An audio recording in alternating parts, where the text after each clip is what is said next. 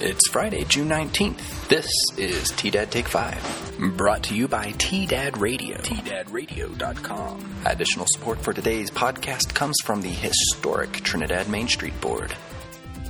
Today, local Chamber of Commerce hosts a virtual ribbon cutting and county commissioners hear a presentation for renovating the fairgrounds. At the state, Denver is getting ready to open patios in the streets, and in the world, Minecraft gets inducted into the World Video Game Hall of Fame. But first, the weather. Here's your T-Dad weather report. Likely showers throughout the day today with highs in the lower 70s. Tonight, scattered showers are expected to continue with lows around 50 degrees for most of the region. Over the weekend, Saturday and Sunday both look to be mostly sunny with temps in the mid-80s. Now, the news. On Monday, June 15th, the Trinidad and Los Animas County Chamber of Commerce, with help from Pueblo West, Pueblo, and Pueblo Latino Chambers of Commerce, hosted a unique virtual ribbon cutting and virtual tour live via Facebook for the opening of Rocky Mountain Eye Center's Trinidad location. Goal Academy helped by broadcasting the well-organized special Zoom meeting. In other local news, on Tuesday, June 16th, Los Animas County Commissioners met for their regular meeting and heard a presentation from University of Colorado in Denver master's students regarding potential renovation considerations for the county fairgrounds. The UC Denver University Technical Assistance Program, who has handled the design process for the grounds thus far, has been supported largely by DOLA Energy Impact Funds. Funding for moving forward with the renovation project, though, would likely come from a variety of grant sources, such as Colorado Great Outdoors, or GOCO grants, and Department of Local Affairs Energy Impact grants.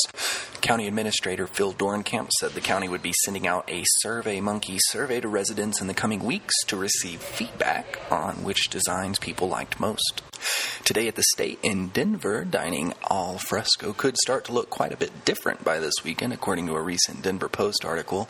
As of Wednesday, the city of Denver has opened their first street patios in Larimer Square, and this weekend by the Denver Pavilions. At least a dozen restaurants will expand into Larimer Square for the summer season, according to Sarah Colon, a representative of Larimer Square developer Urban Villages. Those participating businesses are currently partitioning their new patio spaces. Each patio will be separated from the next, so diners shouldn't move between them, according to Colon. A 20-foot fire lane will run down the middle of the pedestrian block with marked walkways on each side. Additionally, Urban Villages is working with Denver artist Pat Milbury, who also coordinated the Black Lives Matter mural on Broadway, to create a new mural for Larimer Street.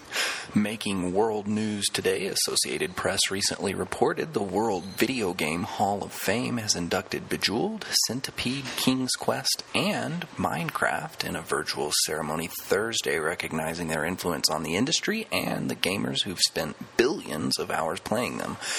The building game Minecraft found its way onto devices around the world and into schools in 2009, and ever since has allowed players to build some elaborate structures out of pixelated blocks they mine.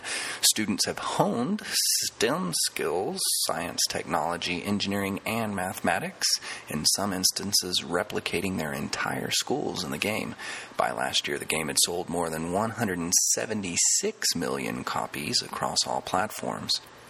The final selections for the Hall of Famers are made on the advice of journalists, scholars, and others familiar with the history of video games and their role in society. Happening this weekend, check out Denver Public Library's Drag Queen Storytime, Saturday at 2:30 p.m., live streaming at denverpride.org. Also on Saturday, Stonehenge will stream their Summer Solstice event live from their Facebook page starting at 3:30 p.m. If you like today's broadcast and want more of that beautiful news footage, pick up a copy of today's Chronicle News, or, better yet, help support local journalism with a subscription on our website, thechronicle-news.com. As always, today's episode is brought to you by T-Dad Radio. Tune in at tdadradio.com. And lastly, additional support for today's episode comes from historic Trinidad Main Street Board, presenting a stay-at-home firework display on the 4th of July beginning at dusk. No public venues or events will be scheduled. Thanks for listening to T-Dad Take 5. This is Garrett Watson reminding you that as journalism keeps evolving, we do too. Have a good one. Chronicle News Media.